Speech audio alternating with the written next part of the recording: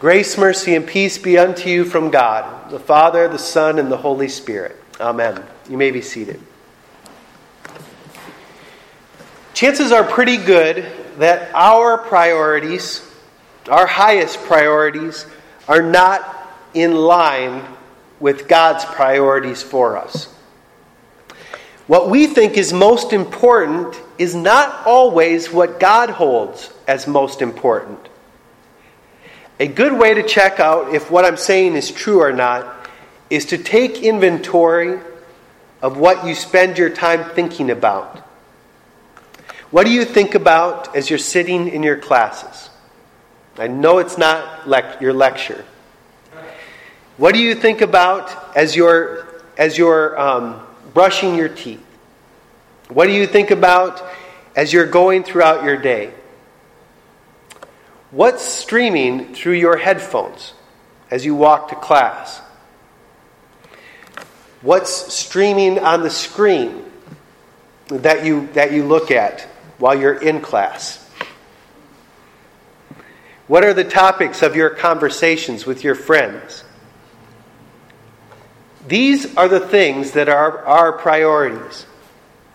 Even if we think that our priorities are holier than the answers that we had for those questions, the truth comes out when we evaluate our thoughts, activities, and conversations. The truth of the matter is, we spend most of our time thinking about ourselves. We think of things that are wrong in our lives. If this could just get right, then we'd be okay. We think about the stuff that we want. That stuff we'd just be a little bit better if we had it. We wonder what the person that we just talked to is thinking about us.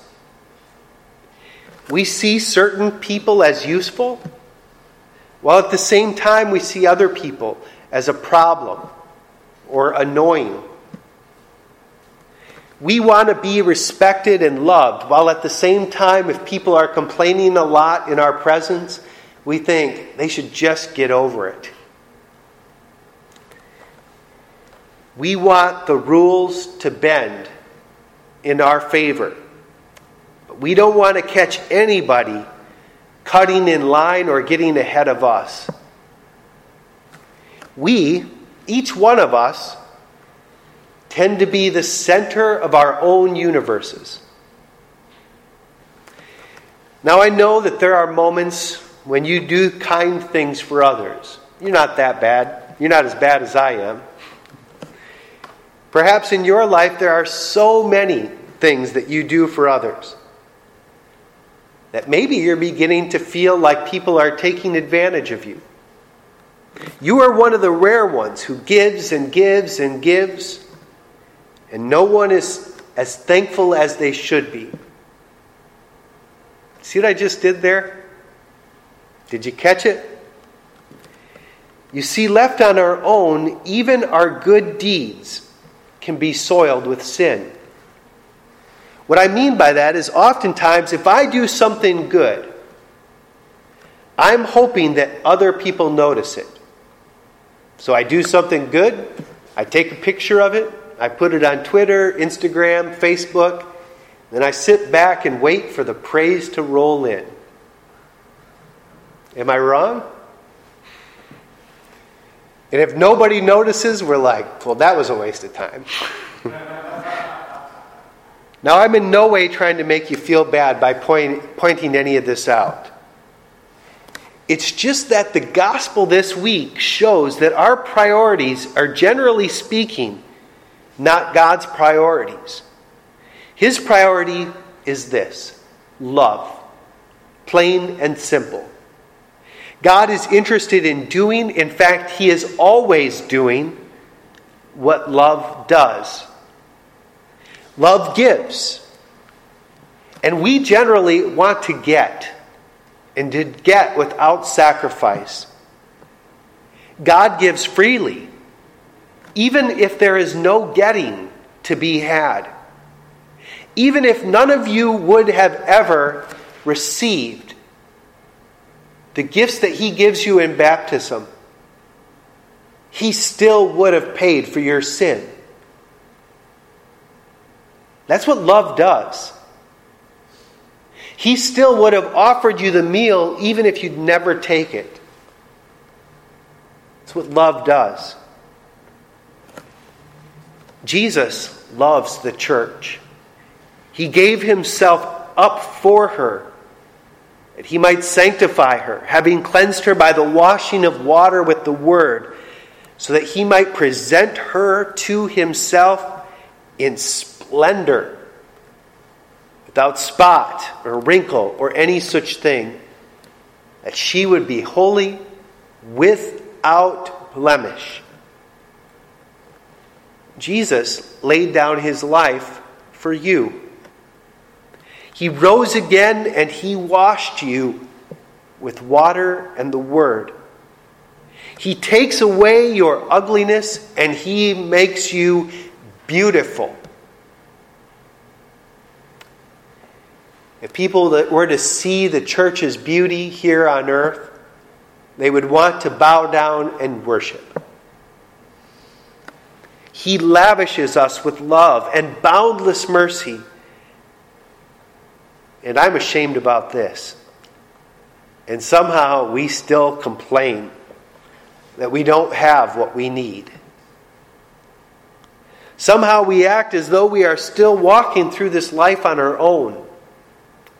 He finishes washing us and feeding us with his supper, and we try to justify ourselves to him, telling him why we're worthy of what he just gave us, instead of thanking him for all that he went through to give it to us. Our gospel lesson today is all about people having the wrong priorities. Let me set the stage for our gospel. Jesus had calmed the storm. Jesus had walked on the water. He had fed 5,000 people with 5 loaves and a couple of fish. He was healing the sick, casting out demons, and the people were beginning to say, now this is the important part that sets us up for today's gospel. The people were saying, Jesus teaches as one who has authority, not as the scribes and the Pharisees. Now, how do you think the scribes and the Pharisees were feeling at this point? You see, before Jesus came, everybody loved them. And if they didn't love them, they at least respected them and feared them. People hung on their every word. They were like the most popular kid in school. It's as if they were good-looking, athletic, funny, and had the latest fashion. And people wanted to be around them. If you were around them, you were seen in a good light. But then, all of a sudden, somebody came along who was even better looking, more athletic, funnier, and had cool fashion that nobody had even heard of yet. The point is, the people started leaving the scribes and the Pharisees, and they started gathering around Jesus. And the scribes and the Pharisees stopped hearing what Jesus had to say, and they started looking for any flaw that they could find. Here's the thing.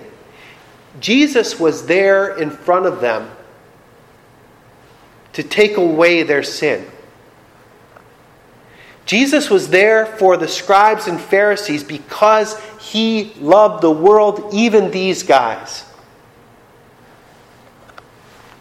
They couldn't hear it. They would not listen. Because what they wanted was praise. They did not want to submit to Jesus as the church does. God's priority was love. But let's listen to the interaction between Jesus and the scribes and the Pharisees. It says, "Now when the Pharisees gathered to Jesus with some of the scribes who had come from Jerusalem, they saw that some of his disciples ate with hands that were defiled, that is, unwashed. And the Pharisees and the scribes asked, 'Why do your disciples not walk according to the traditions of the elders, but eat with defiled hands?'" What's the priority of the scribes and Pharisees? Right here at this moment. Now the root of what they want, what they were wanting here, even if they didn't know it themselves. Sometimes we do things and we don't even know why we're doing it.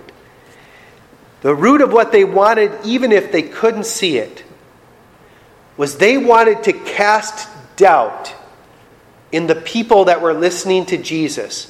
And the purpose was so that they would come back to them. Look, those guys don't even wash their hands. Everybody knows that. We can't trust their teacher. They don't even walk according to the traditions. These guys were breaking the 10th commandment. They were coveting people. Now, is washing hands important? Yeah. Every single restaurant you go to, it says you should wash your hands. Right? Workers must wash hands. If they really loved the disciples, what they would have done was walked over with their water basin and said, "Here, I noticed you didn't have water to wash your hands. Let me help you." The question isn't, is washing hands good? It's good. But they were putting tradition over the commandments of God. Jesus answers, they weren't loving, in other words. Their priority was to be loved, not to give love. Jesus answers them by pointing out their hypocrisy. "Well did Isaiah prophesy of you hypocrites.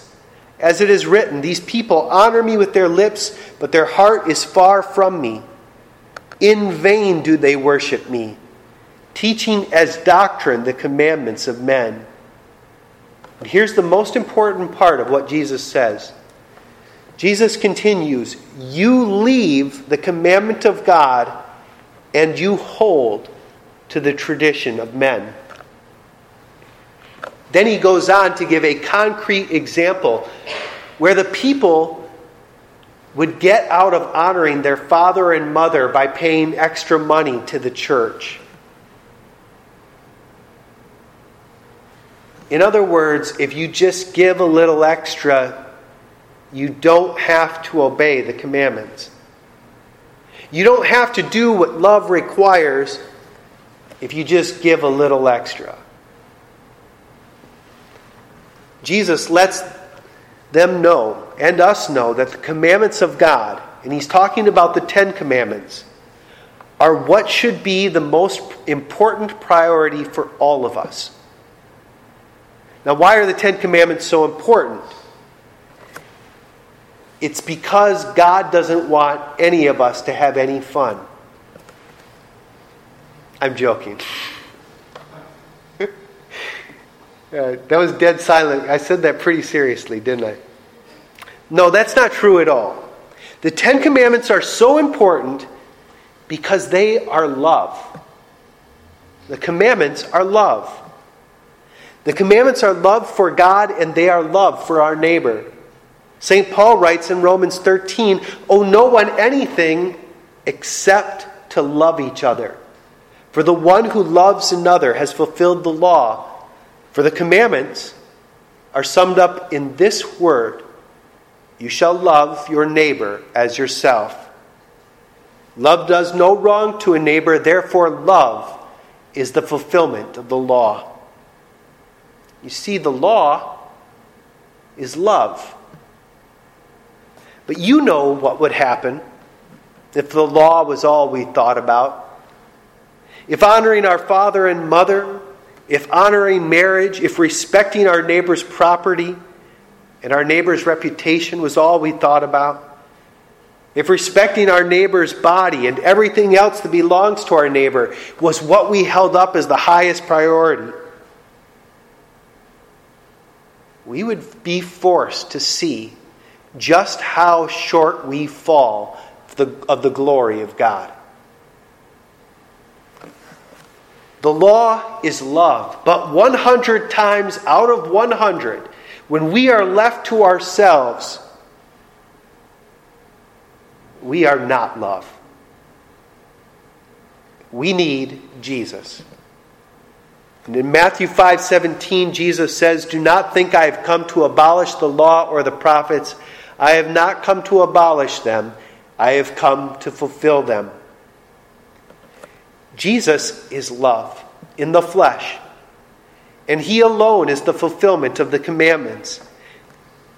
He alone has loved you with all that He has, with all He is, and He fully gives to you Himself. You are His bride. You are the church. You, we read in Ephesians 5, are His greatest treasure.